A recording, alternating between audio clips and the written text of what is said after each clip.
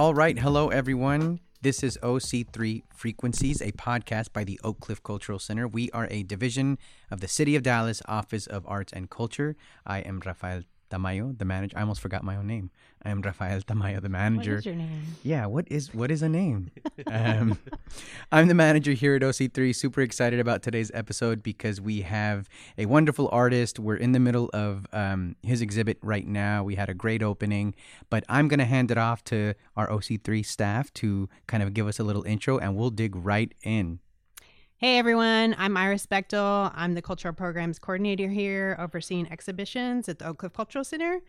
Thank you for joining us. Today we have a wonderful artist who just opened his exhibition, Punjabi Cowboy. We're here with Usama Khalid, and I'm pronouncing that Yeah. right? Thank you. Usama has presented his work in exhibitions, cookouts, and yes, that's cookouts. He lives in Dallas, Texas with his fiance and 3 dogs. And just want to give you a little bit of background on Punjabi Cowboy.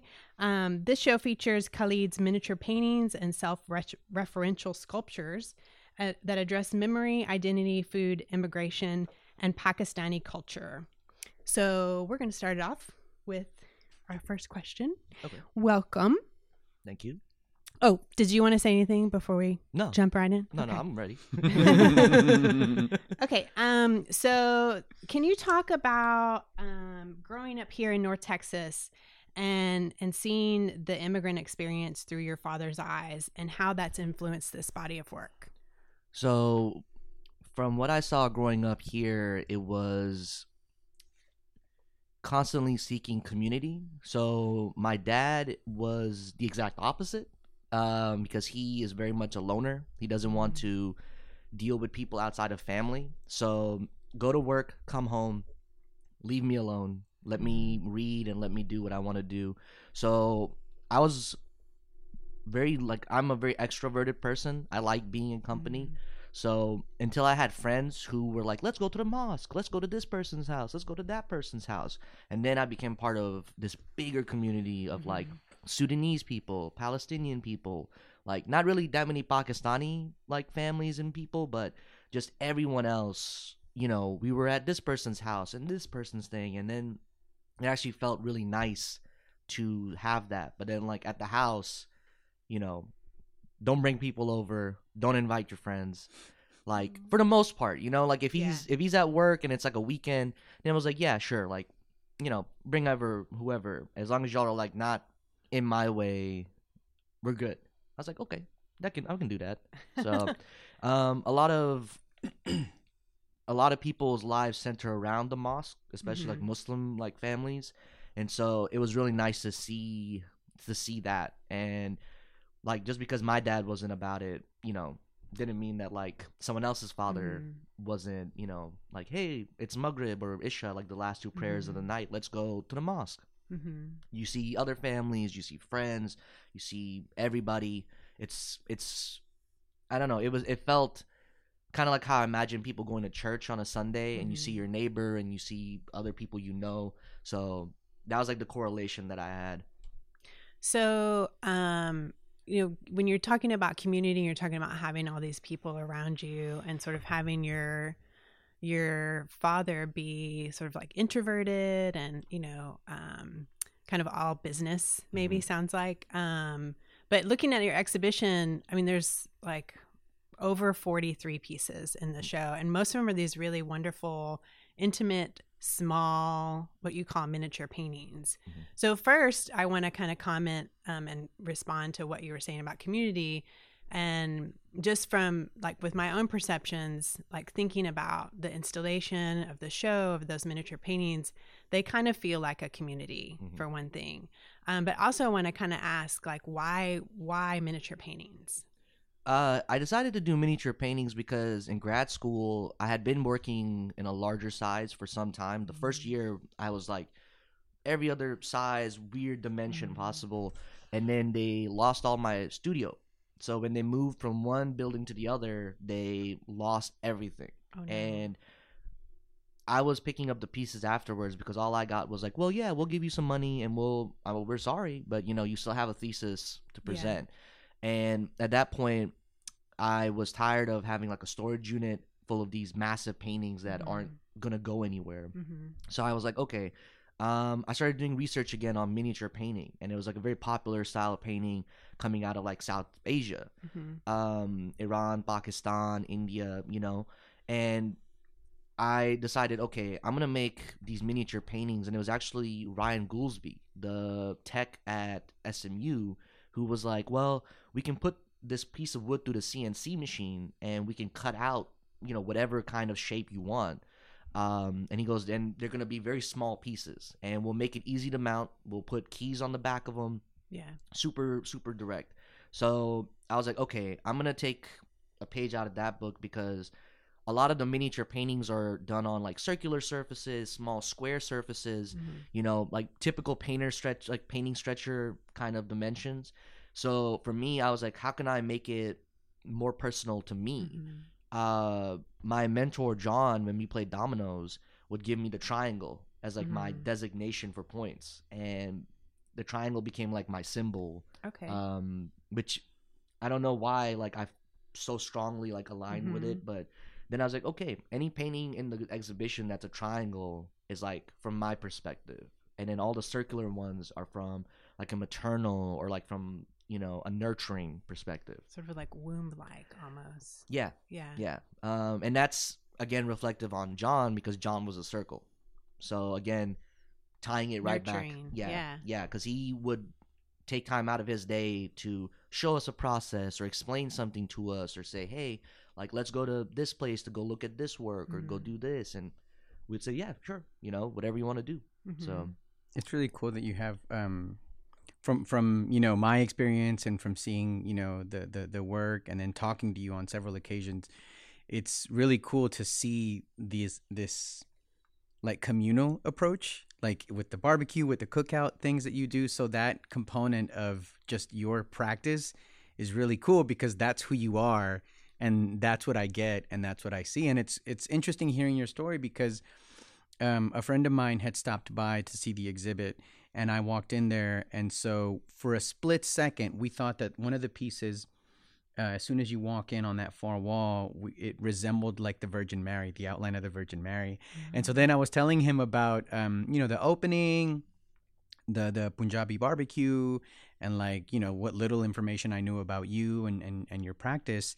And we were making these connections, and even talking to you right now, like that family setup sounds oddly similar to a lot of the Mexican families that I know, right? And like my dad's the same way. He's very quiet. He doesn't really say a whole lot, and it's like work, family, and that's that's basically the formula. So one, I want to say that's really cool to see all of that kind of communicated through who you are, how you present your work, and then if someone's just checking out the exhibit and you're not here.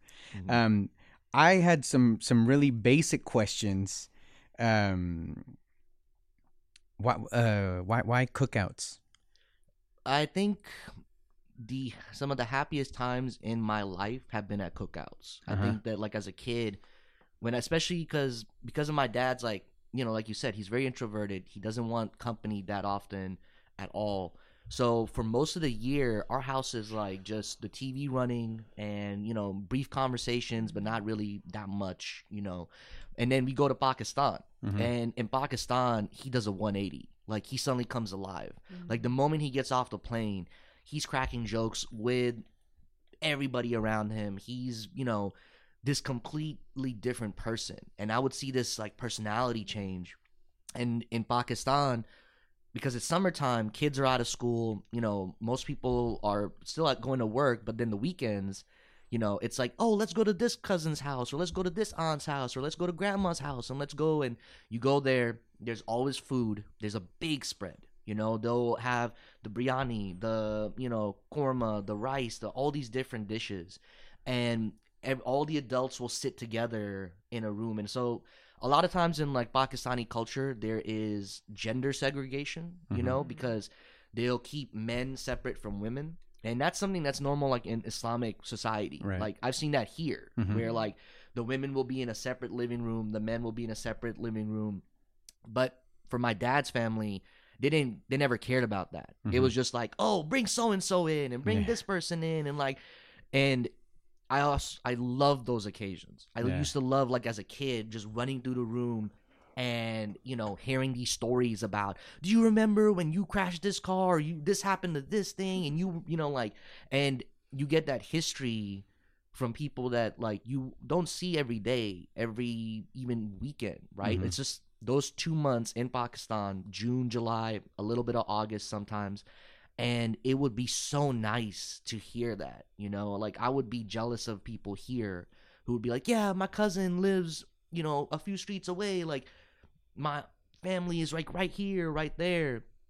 So I would be like, man, I want that. I want to recreate that, you know? And I thought the best way to do that was through food, you know? And I was like, well, what's the food I grew up on? Pakistani food, right? But I also knew that, like, barbecue is huge, especially not just in, like, Texas, but everywhere, right? And I'm always looking for parallels between cultures. Very early on, it was like negatively focused. I was like, man, there's domestic terrorism happening in Pakistan. There's domestic terrorism happening here. Like, you know, school shootings happen there, happen here. And then I was like, I'm contributing to a narrative that is not beneficial to me or my people, right? And that was something that a lot of people said to me at the show reception. They were like, we haven't seen Punjabi culture be displayed in such a way where it's not a negative connotation. Because usually when you turn on the news and you hear news about something coming out of Pakistan or whatever, it's not positive news. It's usually just flooding and terrorist attacks and various, you know, things going on. And it's just like, we have to take control of that narrative back. So barbecue became like a bridge for me, because Texans love barbecue. I love barbecue, you know, and I'm a big foodie. So I was like, okay, well, I want to serve food I would want to eat. And I would also want it to be like, I've invited you to my house, you know, and like, we're sitting together at my table and I've given you food and we're talking and I'm like catching up with you. And I got to do that a little bit at the reception. I got to sit with different people and just catch up, talk to them, you know. Some people were strangers. I've never met them before. But then it was like, just talking to them, there was like moments where they were like, yeah, I feel the same way. And I was like, man, that's wonderful. I've never had that experience. It was cool. It was, and I mean, your family was here. So it definitely, I mean, it was reminiscent for me. It was reminiscent of, you know, those moments growing up, going to quinces or weddings or these big celebrations, and you're there with family. And the food was amazing. It was really good. Your family was super cool, friendly, and they were nice to be around. But yeah, there were people, you know, from places. I know one of our board members from Friends of the Oak Cliff Cultural Center had mentioned that he was talking to a few people, and he was like, yeah, some of these people are from out of state, and, you know, it's their first time here. And so just that kind of conversation generating among the people that were here, it was cool to see. But I think it contributed to this idea of like, yeah, this feels like, you know, we're hanging out at Usama's. So it was really cool. Oh yeah. And there was a moment where I'm part of a big group chat of halal pitmasters. And a lot of them, they posted about the event and were like, who all is going, you know, who needs a ride? And it was like, I saw several of them, and then it was like this clashing of, not even clashing, it was like I don't know how to describe it, like I saw people from the art world that I know come to art openings and come to events. And then I saw the pitmasters, and then I saw just friends in general who had heard about the event and wanted to check it out. And it was like multiple audiences in one setting, because again, like, it's about inclusion, right? Like, I'm not going to turn anybody away if they're hungry and they want company, right? That doesn't feel right to do that. And like, when we had family events and family occasions, of course, it's family, right? Like, you don't really have people come out to those. But here, by extending that food to strangers or to people I know, I'm trying to say that, like, hey, if I can break bread with you, you know, we are a community, you know? And that really picked up, like, when I was in grad school, the George Floyd protests were happening, and like, it felt honestly like America was burning. Like, I would get up every day and I wouldn't even look at the news. It just felt like in the air like things are not well, you know. And I was like, man, I couldn't go protest because I was diabetic. Like, you know, COVID is like a big, very rampant thing, and I'd had it already. So I was like scared of like, okay, if I go out again, it's gonna be like a bad thing because, you know, I have a comorbidity of being diabetic. So I was like, man, I want to focus on positives. And I was like, community, you know, and like that's when I started getting into mutual aid. And mutual aid then led to, okay, well, we've set up a way for people to get food, but I want to serve food in an artistic setting, right? Because a lot of art openings I go to, you get a very particular audience that comes in, right? Yes. And that's not, I want everybody to be able to come in, you know? Like, why does the person who works 9 to 5, what reason do they have to come see an art show? Yeah. Right? Yeah. So, yeah. That's cool. I think it's a really good way to open the door to people and invite them in and make them feel comfortable. You know, not everyone is interested in art, you know, and not everyone has to be interested in art. I mean, I think they should be, but I think, you know, it's a good way to get those people engaged, you know, that aren't interested or maybe that don't have as much experience going to art exhibits. And, you know, I think in a space like the Oak Cliff Cultural Center or any of our other cultural centers, we are able to make that, you know, happen and make it more accessible and welcoming. And thank you so much for, you know, bringing your show and presenting the barbecue. And it was really wonderful. Like you were back there more than you think, serving food to people. And I saw you there multiple times. And what I thought was really wonderful about that is that, you know, some people might come in and want to have a show and they also want to have food, but they're not, you know, they hire someone or, you know, there's, you know, someone else, you know, a caterer or something, or there's just kind of food and people just, you know, serve themselves. And the fact that you were, you know, in there doing it and making plates, and then at the end of the night you were making, you know, to-go boxes so that you could take to the nurses at the hospital where you work in the evening. And I just thought that was really wonderful because it was like a really active like compassion for people, you know, and it was, you know, not like that you were trying to be performative, but that you were, you know, in a way like performing an act in a way that, you know, a performance artist might do, but also as just a human, like, you know, serving these people food and welcoming them and talking to them. And you seem to be really, really enjoying yourself. And what I thought was really interesting is, you know, I was kind of walking kind of all over the place, you know, going in and taking, you know, getting shots of people in the gallery and you and your family, and then getting shots of people eating barbecue in our other space. And I noticed your dad, and I want to go back to him because this show is about him. And so I noticed your dad lingered. I don't know if I saw him leave the gallery and venture over, and I don't know if I even saw him eat.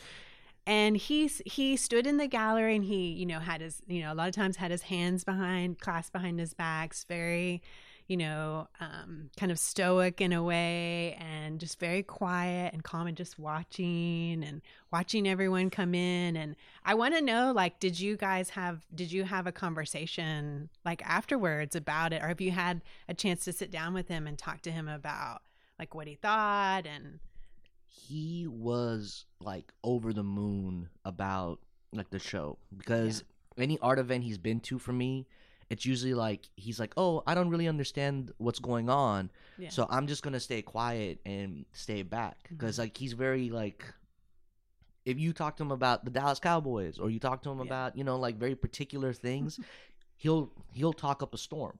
But here he had no like experience with that, and especially being front and center of so many things here. There were pictures, there's photographs of him collaged onto the paintings.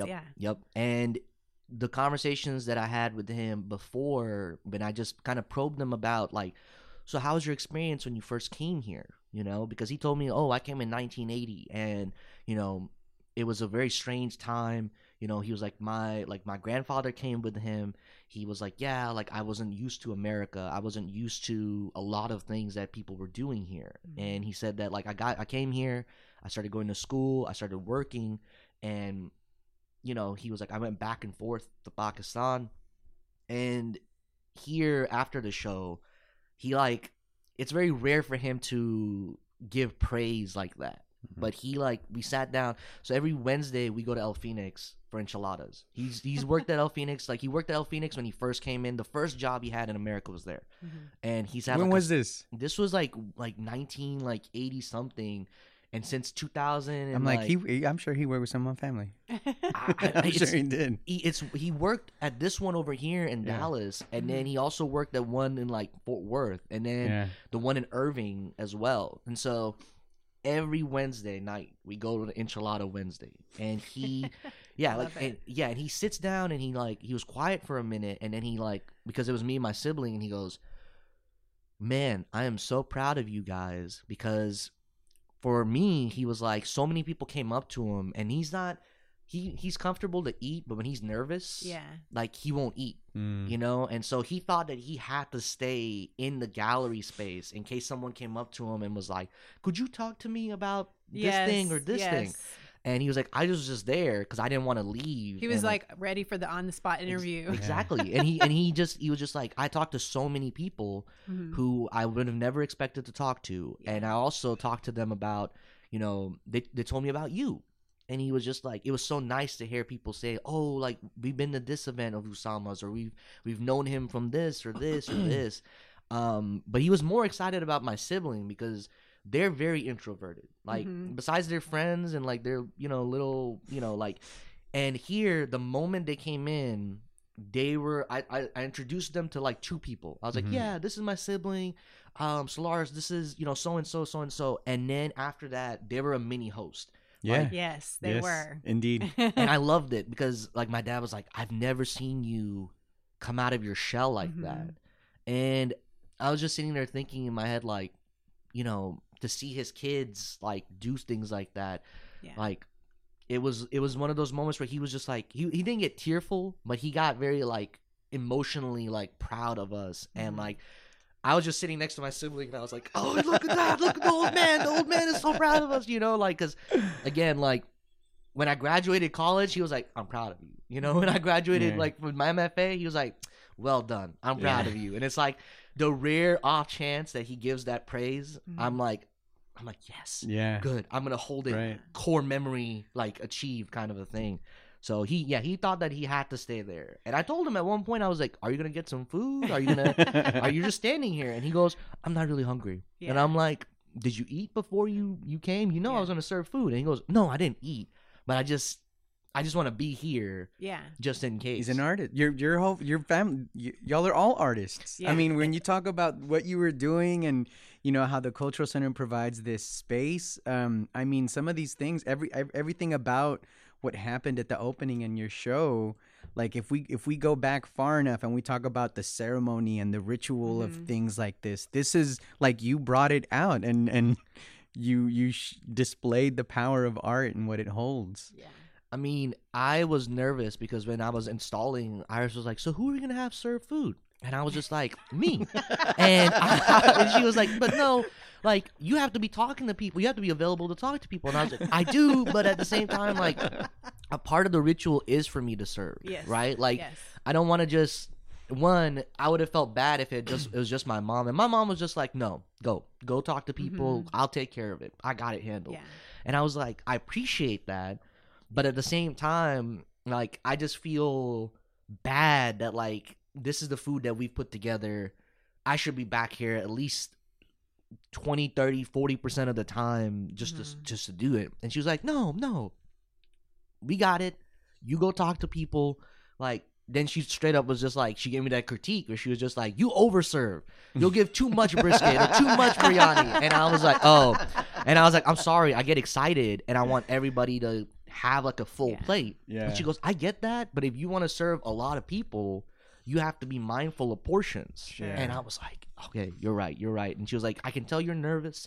Like, take a moment, go to the gallery, go talk to people." And I was like, "Okay." And I have to just keep bouncing around, because again, like, when I see art openings, like, the artist is usually in that space they, will talk to this group of people, and then they'll talk to this person, and then they'll, go over here and talk to someone else. I was like, okay, I can do that. But a lot of people weren't even trying to talk to me. Yeah. They were trying to talk to my dad, or they're trying to talk to like my mom, or like my sibling, or like whoever. And I was like, man, it really is like a family event, right?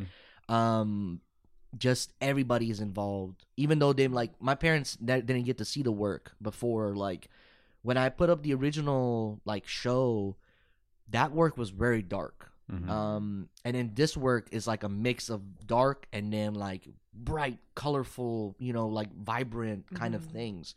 And I thought that was like a reflection on my dad and like his situations, because again, like when you get to know him and actually talk to him, he's very warm, very friendly.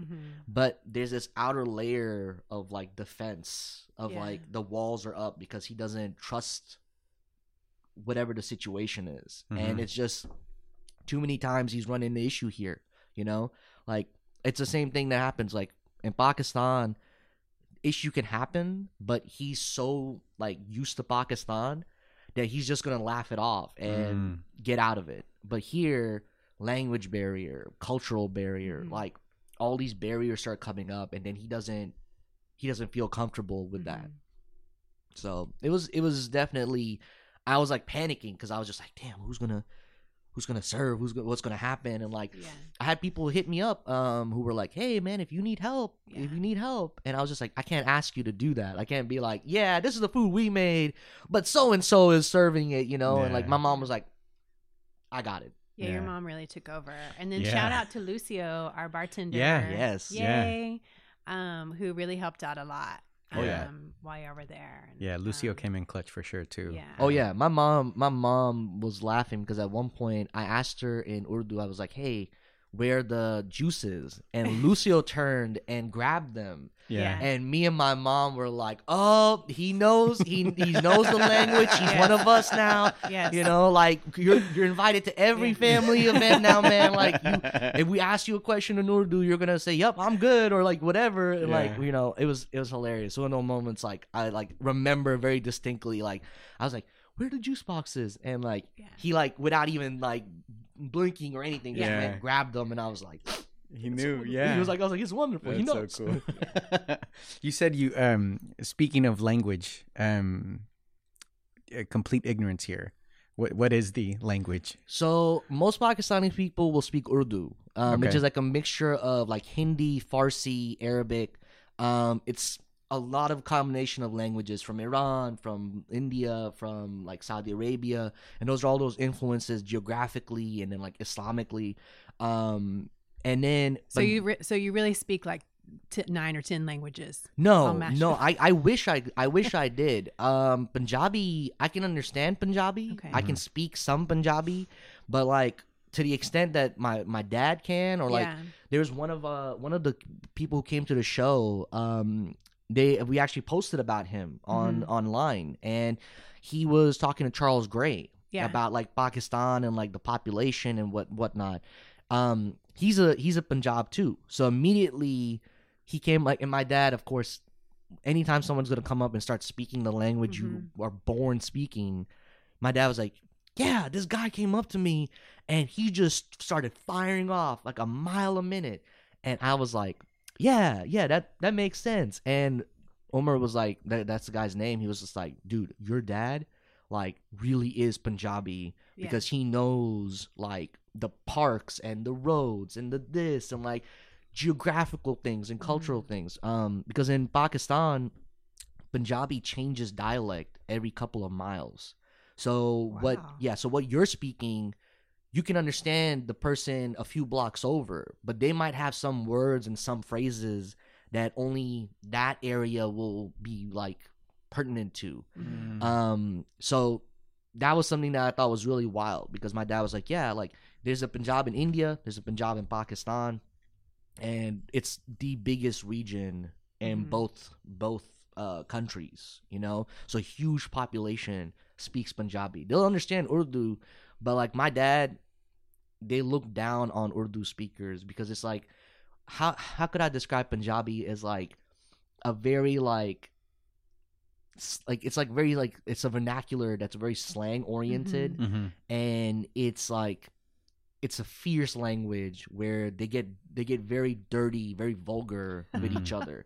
Like they'll roast each other to no end of the earth, and it's like no one is safe. Doesn't matter if you're 100 years old, if you're 2 years old. If you goof up in front of them, then immediately it's like, look at this guy, you know, and immediately and it's like, and I can't like do the same things in Punjabi, but like my English tongue is very sharp in that same way. So like I pointed that out to my old man. And I was like, hey, I can understand you, and I can like, but like in English, we're the same. Yeah. You know, Yeah. because like I it's just growing up here, right? You grow up in public school. Yeah. If you can't be able to handle the roast and then roast back, you're not going to survive. Yeah. You know? That's Like, Yeah. so true. Oh, Very yeah. true. yeah, like kids are relentless. Yeah. And, you know, that's the same over there. Like, they're in good nature. They're not like being like malicious towards you.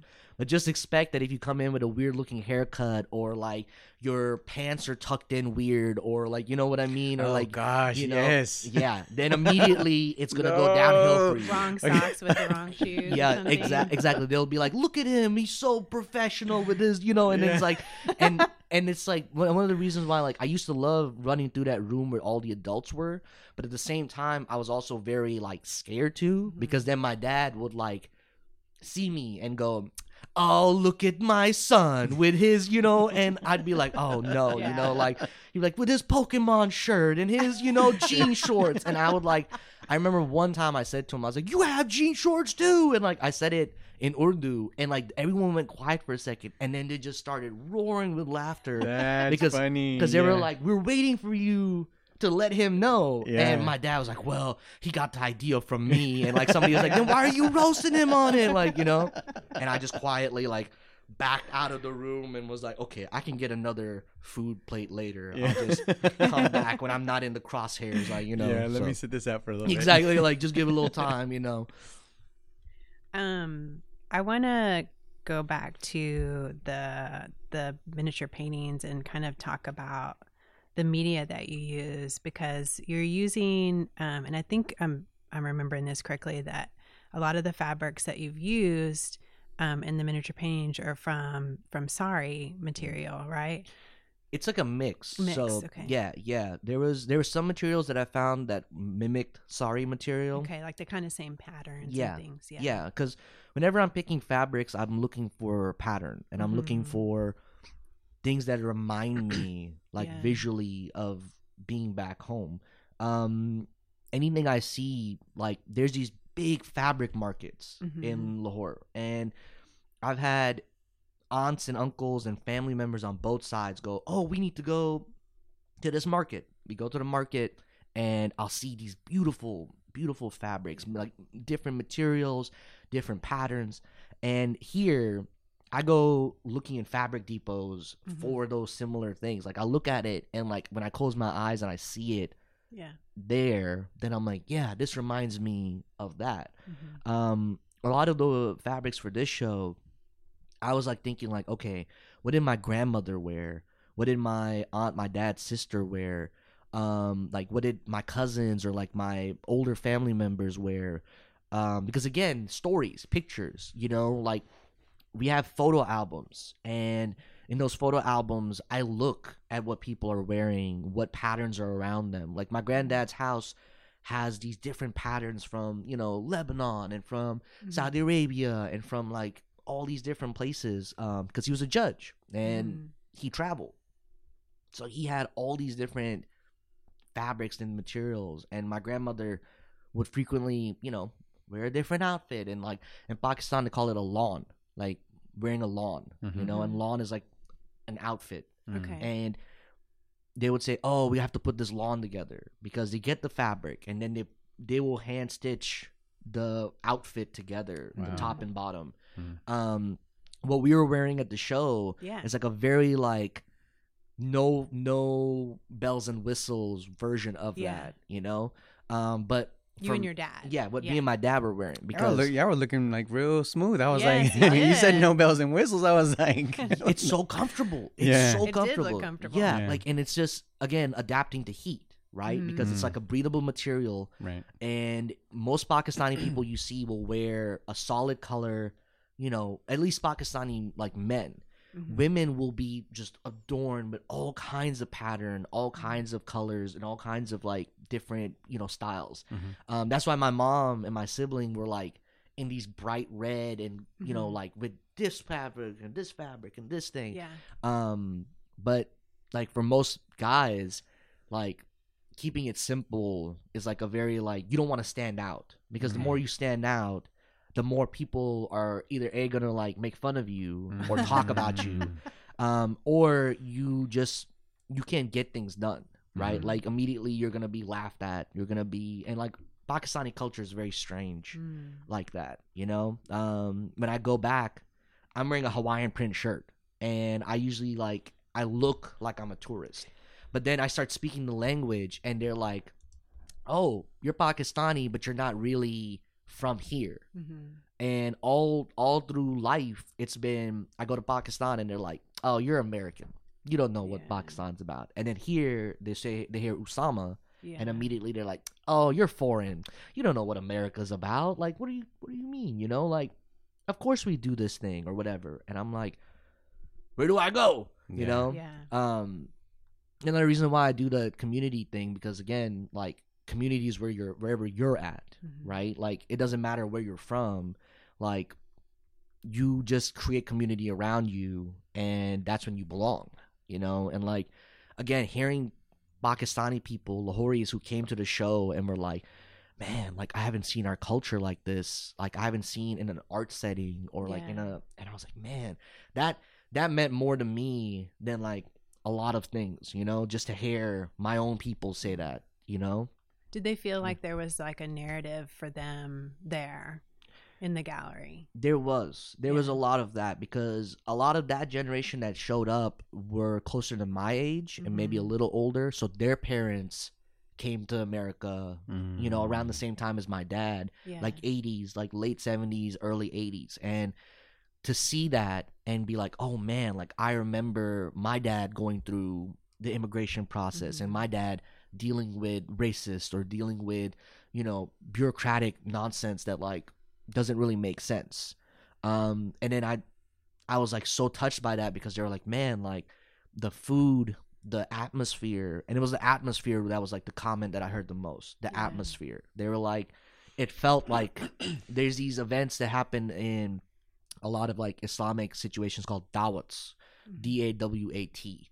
And a dawat is basically like an occasion where they usually have like a hall or something, and they will serve food there, but families come out, like a whole community will come out, and it's just an event where you get together, you might pray, you might, read Quran, you might like, there's a whole bunch of like activities put into one.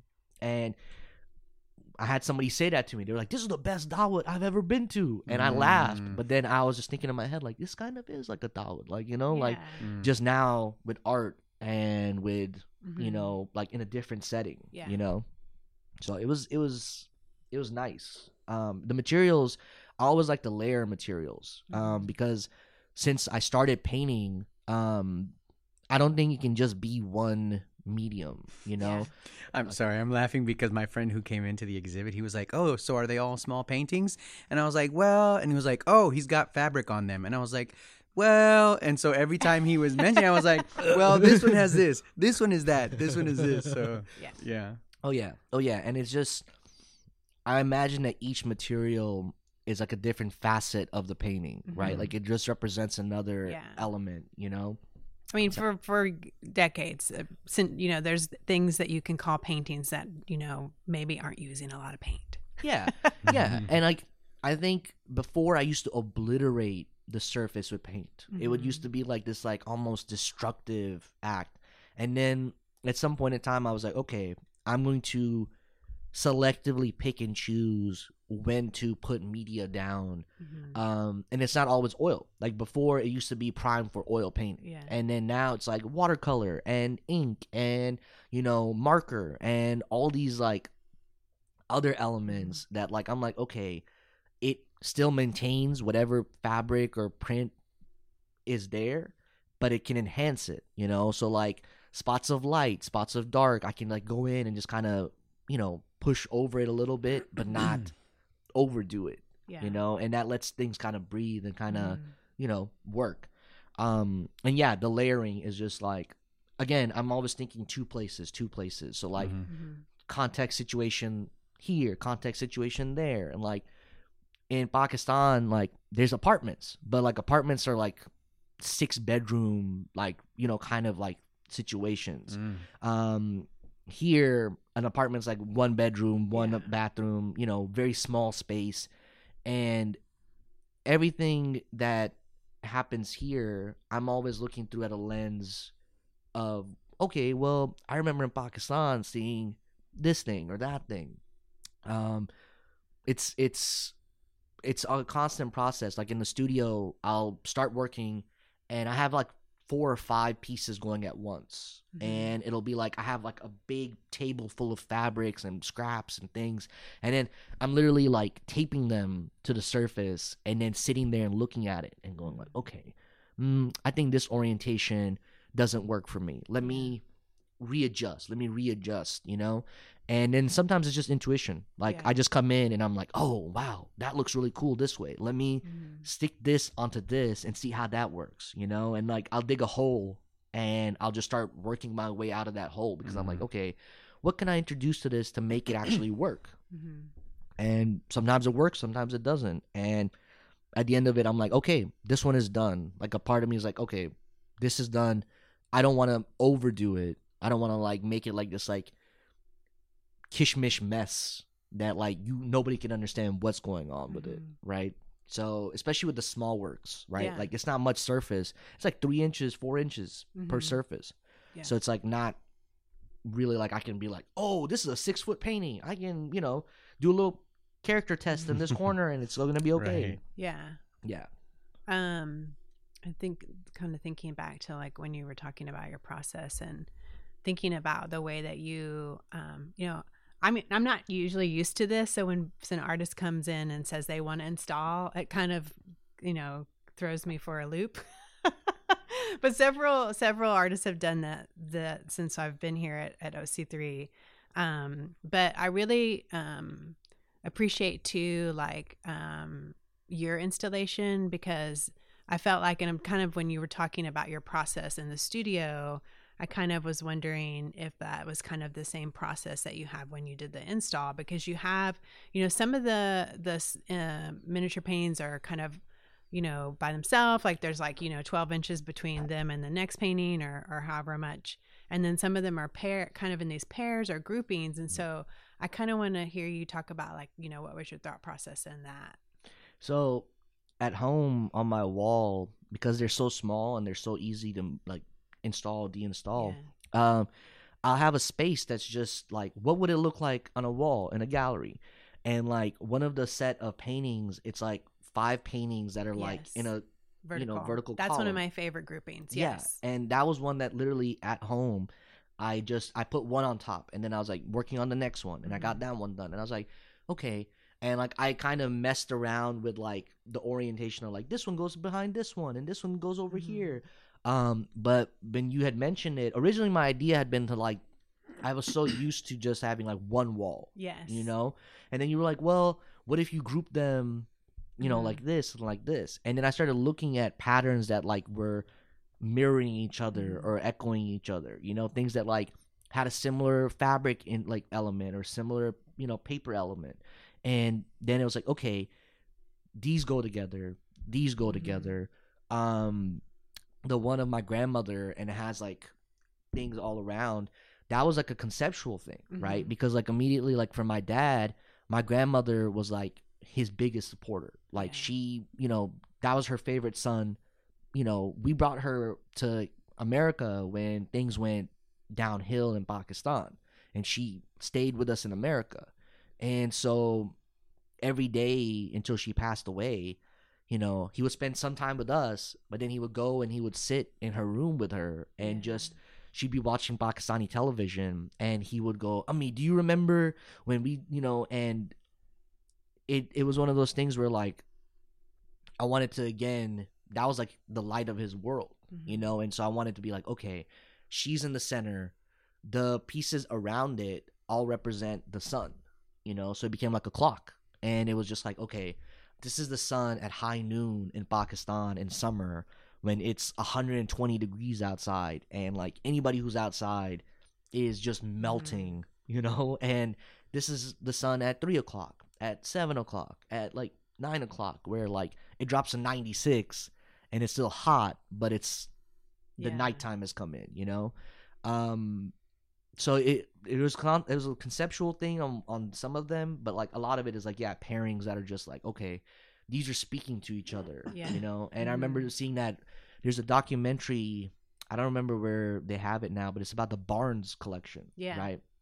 And I thought, I was so impressed with how that came together, because I was like, man, this isn't just this white space where it's just artwork, right? It's got seating arrangements, and it's got, like furniture, and it's got other things that like make it a welcoming space. I don't know. I think I didn't really think too much about spaces until SMU. Yeah. I didn't really think too much about it until I was made, like, I felt like the minority quota there. Yeah. And I had people from the faculty tell me that, like, and that really just messed with my head. Yeah. And then I began to really consider, like, who am I showing work for? Yeah. What audience am I trying to bring into a space, right? I was like, every show I had done till then, I was like, okay, it's either art students or other artists or the usual supporters, people who like go to art events frequently and are like, yeah, of course, I've been to, this gallery or this cultural center or this museum. But then I was like, man, most of my friends aren't active artists, right? They're welders, and they're, like contractors, and they're people who work in corporate settings or in other settings, and I was like, man, how do I bring them into a space? And I was like, one, I can be genuine about my work. I don't want to, again, talk about terrorism all the time. Yeah. And then two, I was like, food, right? Like, because like I was like, anytime I go to an event, the first thing I notice that disappears is that little tray table where all the cheeses and all the crackers and stuff are. Like, and I thought about it because like at UNT, literally one day I was like I was in the elevator, and these like kids were talking about it, and they're like, oh, that opening is happening at the gallery downstairs. And like the first question that came out of someone's house was like, is there still cheeses and like, like snacks and things? I was like, yeah. And the elevator opens, and they like, boom. But yeah, they rush to it. And I'm like calmly walking because I'm like, okay, let's see what happens. And yeah, there's not as many people even in the gallery. Yeah. But that little refreshment snack table is just being decimated, by like hungry students. I don't think that was true for your show, though. I think you had community that was here for you. And even if they didn't know you, they were here they were interested in the exhibition and your work. And the barbecue was just like a plus. It was like an added bonus, for them for coming, kind of like a reward. Oh yeah. And at one point I noticed that like in the gallery there was maybe 2 or 3 people, and then in the it was like 20. Packed. Yeah, we had to bring out another table, 2 tables or something. Additional tables.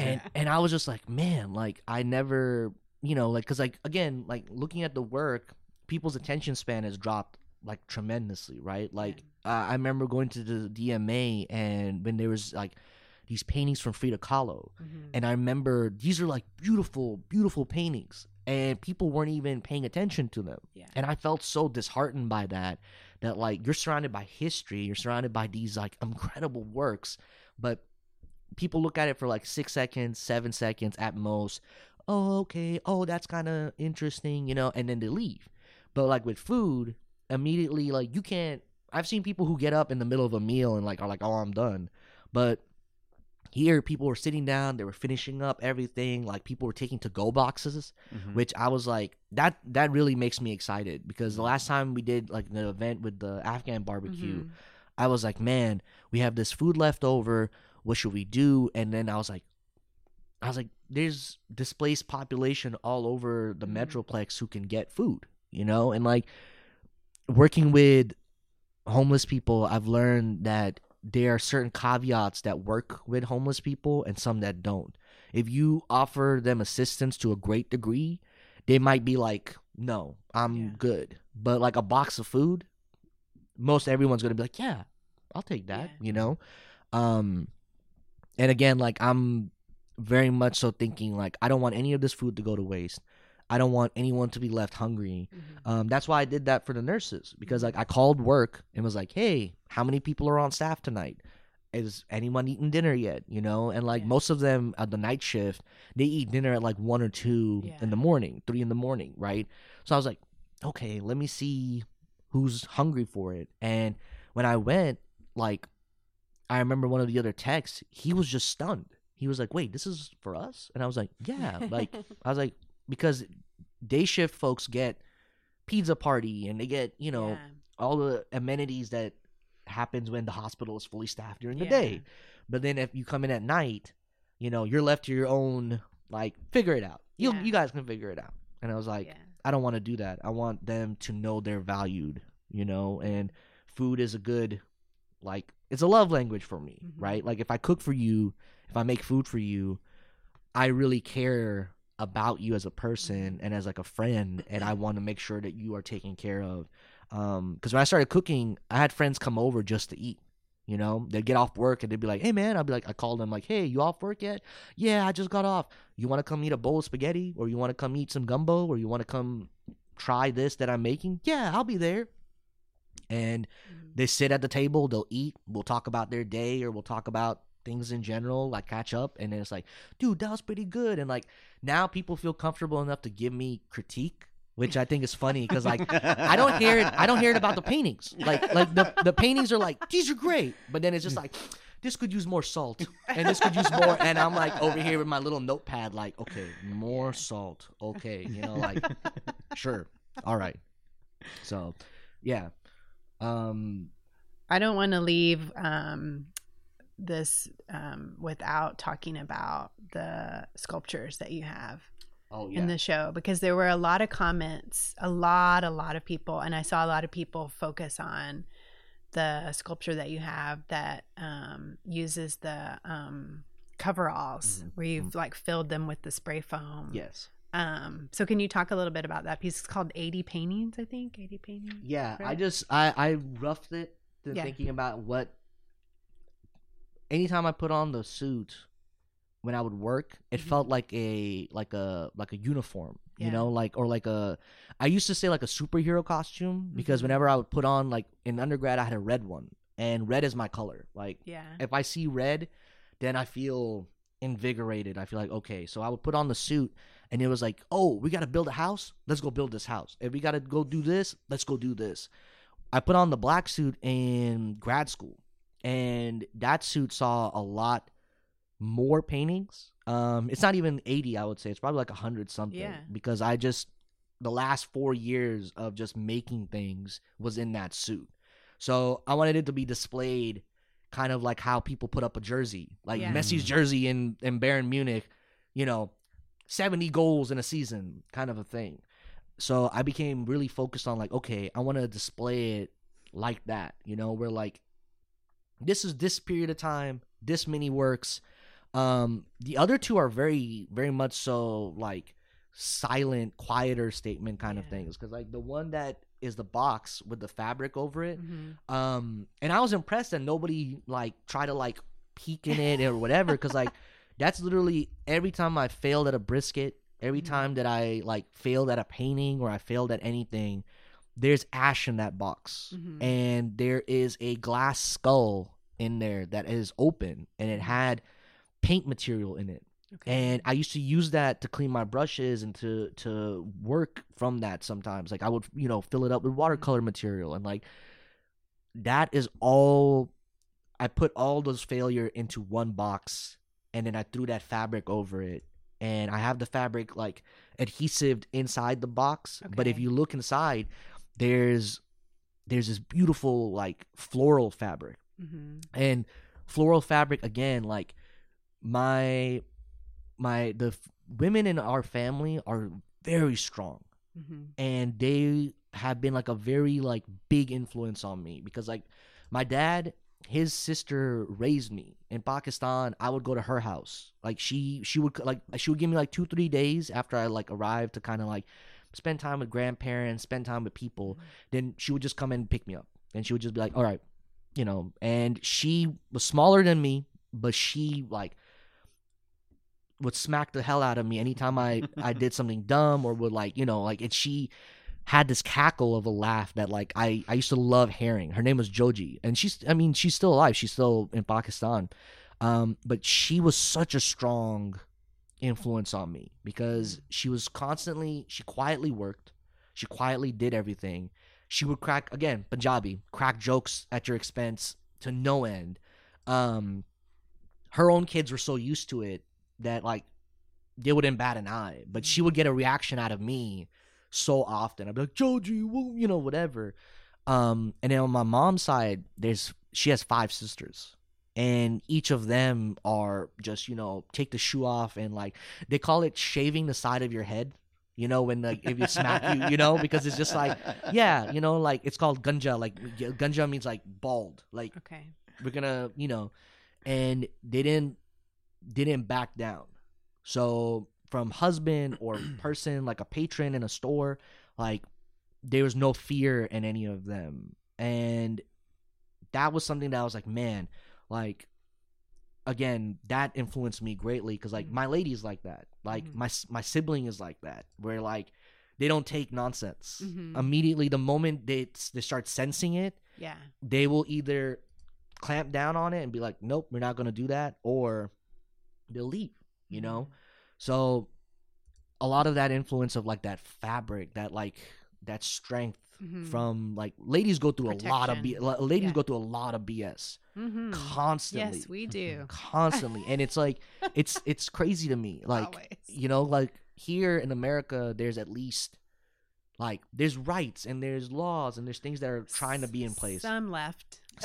Yeah, exactly. But like, and that's the thing about America that always surprises me, is that like all empires, we're on the decline of this one. Yeah. Right? Like I think 2020 was like when like the dam broke, and then it started kind of falling over, and like now another empire somewhere in the world is gonna start picking up the pieces. In Pakistan, if you aren't, Pakistan is a class-based society, and it's something that I wanted to talk about in the work at some point, was that me and my father and like my family and many families from like middle class to upper middle class to just no one who's just very, very poor knows about the indentured servitude system. There's an indentured servitude system that runs in India, in Pakistan, in Bangladesh, in Sri Lanka, Nepal. And very frequently, indentured servants live in people's houses. You know, they cook, they clean, they raise kids. And it was something that I found to be disgusting.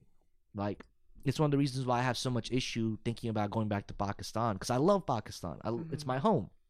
But then it's like I can't do anything about a lot of these problems that I see. So I'm trying to figure out how can I reconcile those emotions. Yeah. Because like even with the darker elements of the show, some of the darker works, I wanted to leave the titles that dark. But then I was like, again, narrative matters, right? Like representation matters. So immediately I'm like, okay, I can't do that, because immediately anybody who's not Pakistani or not from that society is going to look at it and be like, oh, I knew it that it's backwards and it's third world and whatever. And it's like some parts of it can be, but for the most part, our experiences are positive, you know? The last sculptural piece was when I had decided I wasn't going to make work anymore. You know, it's literally my favorite Hawaiian print shirt, and it's, you know, it's like collaged with another fabric, but it's a dark fabric. And I was like, I don't really see value in my work, you know? And I told my friend, who was like, dude, you could have just served food and it would have been successful, like on its own. Yeah. And I was like, you're right. I could have just done that, but I make the paintings for me. Yes. You know, at the end of the day, like I'm selfish about it. And I said this to like my grad committee and like my final critique. And they're like, what do you mean that you're being selfish about the paintings? And I was like, at the end of the day, as an artist, you see value in your work. you can't allow anyone else to give your work value, right? Like collectors and friends and audience will try and do that, right? Like the more you start showing in places and the more your name starts building up, it starts becoming like people like see this in this or whatever.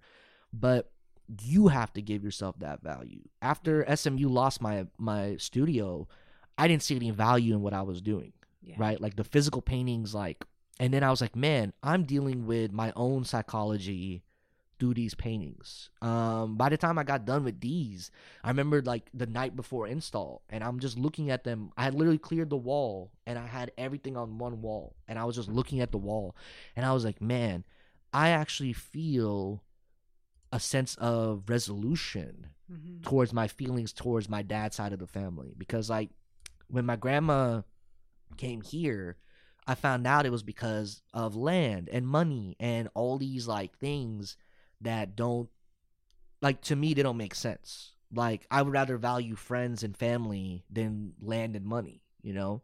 And in Pakistan, that's frequently what's something that tears apart families, is that an elderly parent passes away. So my grandfather passed away, and then immediately he was like the bastion. He was like this strength that like, no, you can't touch that land. You can't touch that money. But as soon as he passed away, and my grandmother was like, she was like 81, 82. Immediately, they threw her out on the street. They took over the house. They took over all these things. And suddenly these family members that I had grown up seeing and I had loved, and I like saw them in this like almost like rosy colored glass like vision, suddenly they were very human and they were very flawed. And I was like, man, I'm so disappointed. Like that piece of my grandmother was originally, the title was like, "There's no headstone at your grave." Because when I first went back to Pakistan after she passed away, we went to the graveyard, and graveyards in Pakistan are called Qabristan. Stan is like land, and Qabr is like a grave. So it's like the land of graves. We went in, and my grandfather's grave has this big, beautiful, you know, headstone with like all the details. My grandmother was like a plot in the ground. No nothing. And I remember seeing that, and my anger was so much because it was like $40 to make a headstone for her. Wow. So I that was the one time in my life that I felt like angry enough that like I went to Joji and I was just like, "You're her daughter. How did you not have $40 to put together a gravestone for her?" And for the first time, holding her accountable like that, she was like, "Oh, well, XYZ thing." And I was like, "You spend $40-$50 on a weekend to go out to eat. You're telling me that between you and my cousins who are now adults, who are professors and workers and whatever, you guys couldn't put together that money just to have like her name, you know? Like you guys literally left her as like a plot in the ground."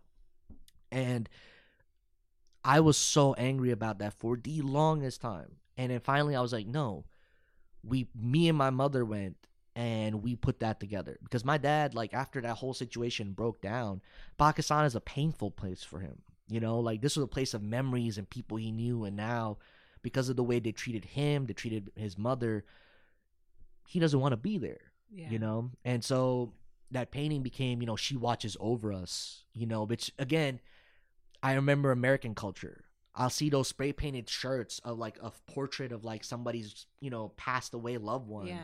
Or on the back of a truck. On the back of a truck or something that says like in loving memory of, or like they watch over us. And I thought that was such a beautiful sentiment to like carry over. And I was like, okay, I'm going to change that mentality. And so that day when I was just looking at the work and I was like, man, like immediately I knew that painting of my grandmother was going to be the centerpiece of that installation. And then I also knew that like I don't have any more anger in me. Like I can't, grudges only hurt you, you know. People will just continue with their lives, and like unless you like make it a problem for them, at the most you're the one who's angry every day.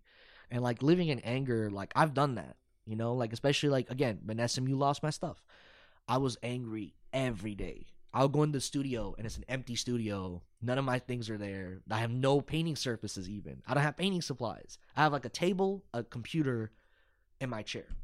And I'm sitting there looking at blank walls and I'm thinking like, I don't want to do this, you know. And like Annalise and Milan that year had like said we're gonna take a gap year, Yeah. and I was so tempted to just do the same. I was just Yeah. like, after that, like the only explanation I got was they thought it was trash, and to hear that like about your work, Yeah. like it just, the psychological damage was way too heavy. And it was my pops who was like,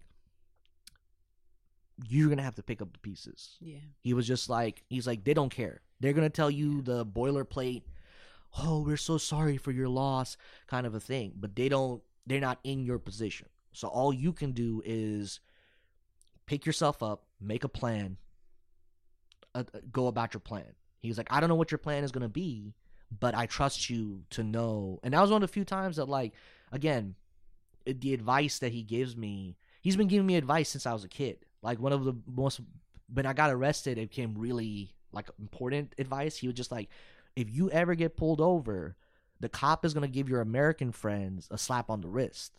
He's going to give you or any black and brown person in the car with you the worst possible punishment in that moment. And happened multiple times. Like, I was like stunned. I was like, what do you mean? Why would they do that? You know? And he goes, because if you're black or brown in America, or you're a person of color, or you're not from here, your name is different, or you sound funny, that singles you out for separate treatment.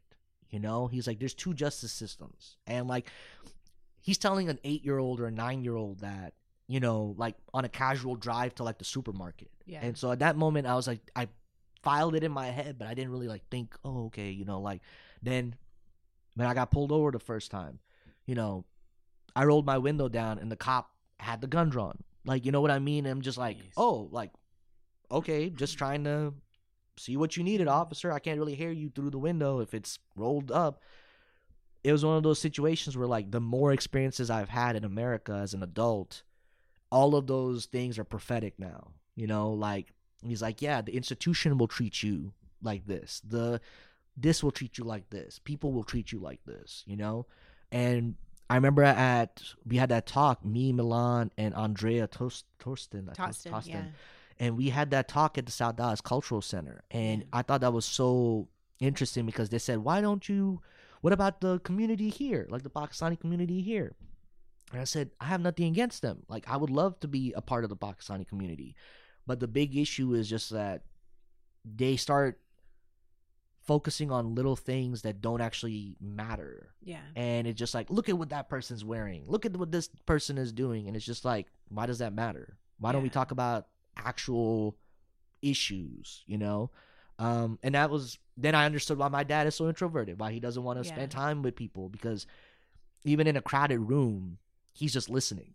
Yeah. He's just listening to people talk, and he's going, okay, is this conversation that's actually meaningful and I'm going to contribute and it's something that's worthwhile, or is it just they're kind of BSing and Mhm. I don't want to waste my breath, you know, BSing. So it's prophetic, you know, and all the work before this was about my mother, you know, it was like my mother's side of the family, because it had been so long since I'd seen my dad's side of the family. And as an adult, when I went back to Pakistan, that whole side they stopped coming together. There's no more barbecues. There's no more events. There's no more, everyone lives separate lives. You occasionally see each other, but it's not anywhere near that same level of family and comfort. So here I was like, man, I want it to be both his life, his, you know, experiences, and then with the food, Yeah. I want you to feel like how I felt at 10 years old, at 11 years old, where like it's, you know, 7:30 at night, and like, you know, bring in another crate of this and bring in more of this, and let's make more naan and let's do this. Like, you know, there's 10 people in the kitchen at once.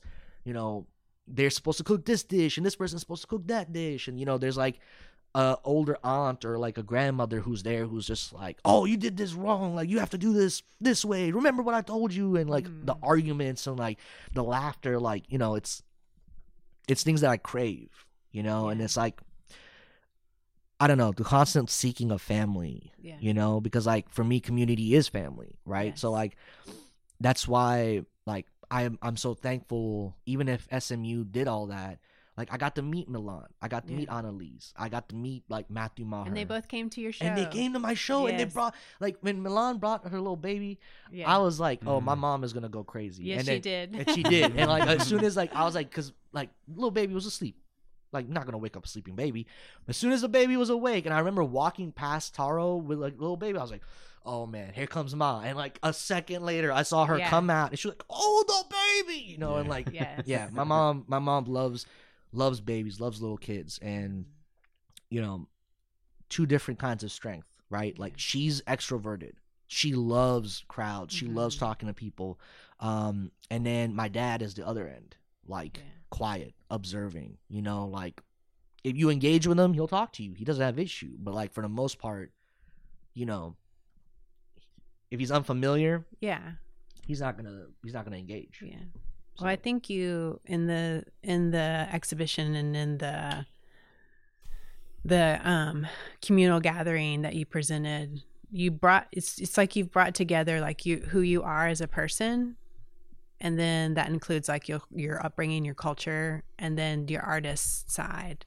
And those two are really coming together now, you know, after your, you know, the difficulties at SMU, you know, that's very problematic. And then, you know, kind of making your way through that on the basis of like your dad's advice and just pushing forward. And so, I mean, I hope you're going to make art again. I feel like this is, you know, maybe a step where, you know, you can see, you know, you talked about like, you know, I want to make work about, you know, these other things and other parts of my culture in the future. I do want to continue to make work. This was the most successful integration of like artwork and food, a community event. You had 100+ people at your event, and like you're just a single artist, and that is really unprecedented, you know, especially for, you know, a small gallery space, a small cultural center. You were mentioning like the Messi jersey and this being like the 80 paintings, but it's more than that. And I was like, man, I wonder if like at the next 100 paintings uniform, he'll swap with an artist and it'll be like a jersey like both of us holding up like but I do think, I mean, you know, like Iris is saying, there's this, you know, you're this bridge building connector that's just, it was really cool to see, and it's been really really exciting to be a part of. Yeah, and I can't thank you guys enough, because this was one of the most important nights that I've ever had in my life, where like the effort didn't go in vain, nothing was wasted, nothing. We had so much support come out. We had people come out that like I hadn't seen in years in some cases. And it was just, I can't thank y'all enough. Like, because again, my attitude had soured towards art in general. You know, I was like, man, like I have very little time outside of work, 2 jobs. After that, I'm tired, you know, and then I still have to take care of the house, and I still have to take care of other like priorities. So like, I want to continue to make paintings, and I want to make more work that talks about things in America, things in Pakistan, those connections. And then also just, it's one of those conversations I've had with people, Pakistani people here, that like these systems we have in place are very flawed, and that society is in turmoil right now. And I was like, man, like we are responsible at the end of the day. Like, no one else is going to come save us. No one else is going to come and provide comfort or safety or anything. Like, we have to be those people. We have to take that responsibility. That's a really strong message. It is. I mean, it's just, it was something that I kept thinking about for so long, because like anytime I talk to people in Pakistan, they're worried about so much, right? Like there's political turmoil. There's now turmoil from, you know, the TTP, there's a branch of the Taliban that function as a political party, you know, and lo and behold, the GOP here, like, you know, feels like that, right? Like immediately, like, yeah, you know, like we backwards in both places, you know. And again, like anytime there is fascism, anytime there is those kinds of evils, you have to be brave. You can't bury your head in the sand and expect things to continue, because this is our world, right? Like when we talk about climate change, or we talk about women's rights, or we talk about rights in general for all people, we have to be the facilitators for it. Yes. Like the community element, we had to make mutual aid, because people, $1,200 every 6 months is nothing, right? Like most people's rent is more than that. So it was like, okay, how do we empower people to take responsibility for themselves and their community, and realize that, like, just because that's my neighbor and I don't know them, like, by name or like by like their family or whatever, that doesn't mean that I'm not gonna, if they need help, I'm just gonna be like, nah, I can't really do that for you, you know? Like, and being all over the Metroplex. Like, I grew up in Irving, but then I also was in Arlington, and then Euless, and then Dallas, and then Plano, and like all these places. Like, it's the entire Metroplex, and it's the same in Pakistan. It's like all of Lahore, all of Pakistan. Like, and it's hard because you're an individual. What can you do? Yeah. How much responsibility do you have, and how much can you take? So, yeah. It's a lot. It's overwhelming. But It can be, but I think if you break it down, right? Like, recognize that, like, you're one person, right? There's as much effort you can do, and then someone else has to meet you halfway. And, like, with this event, that's what happened. Like, with the food, like, I focused on the briskets. My mom focused on the biryani, right? Like, she was like, you're going to do too much, and it's going to fail.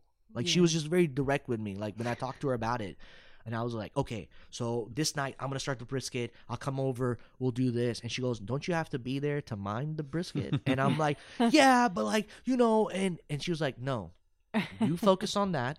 I'll focus on the biryani. We'll meet in the middle, you know? And then she was like, for the drinks and things, do they have drinks? Do we need to bring drinks? I was like, they have drinks, so we don't have to worry about that. She goes, bring the Shazam mango. And we brought the mango juice. And like, again, Pakistani people telling me that to sit down in a space that's not like a brown space, like a Muslim space or like a Pakistani space, get served home-cooked food, and then see artwork that isn't negative about Punjab and negative about Pakistan. They're like, we've never seen that before. Yeah. And I want to continue to do that, you know? Like, again, the food is the communal, right? Everyone comes in, everyone eats. We're having a good time. Yeah.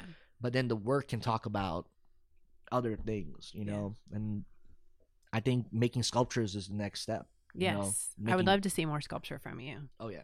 Oh, yeah.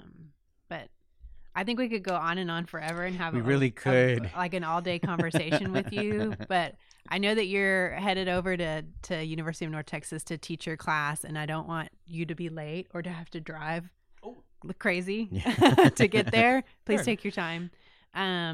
But hey, everyone, thank you so much for listening. Punjabi Cowboy by Usama Khalid is open through February 11th.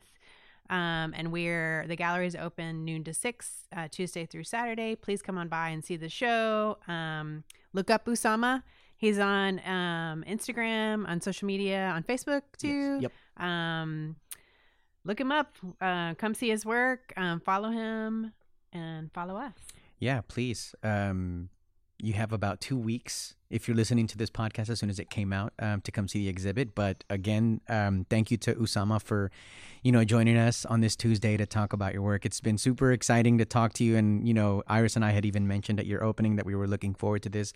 So thank you for adding so much context. Yes. And not to sound selfish, but we expect you to do more work, sir. Yes, Thank we do. you. I appreciate that. Hold me accountable, because I'm... No, we will, because and I'm not saying, never wishing challenges or struggles or adversity on anyone, but I think you've done a really great job of, getting through those things and understanding how to layer that with what you want to communicate. Yes. So again, yes, thank you very much. You were so much fun to work with, both you and your family. Yes. So thank you for everything. Listeners, yes, this has been OC3 Frequencies, a podcast by the Oak Cliff Cultural Center. We're a division of the City of Dallas Office of Arts and Culture. We are available on SoundCloud, Apple Podcast, and Spotify. And if you find us on Apple Podcasts, please rate us, review us. We love 5 stars. You have 2 weeks, like we mentioned, until February 11th to check out Punjabi Cowboy by Usama Khalid. Find us, follow us, and if you have some questions, concerns, or recommendations, send us an email, send us a DM, send us a comment or something. We'll try to respond as quickly as we can, but we appreciate you taking the time to listen to this, and we'll catch you on the next one. Goodbye, y'all. See y'all later.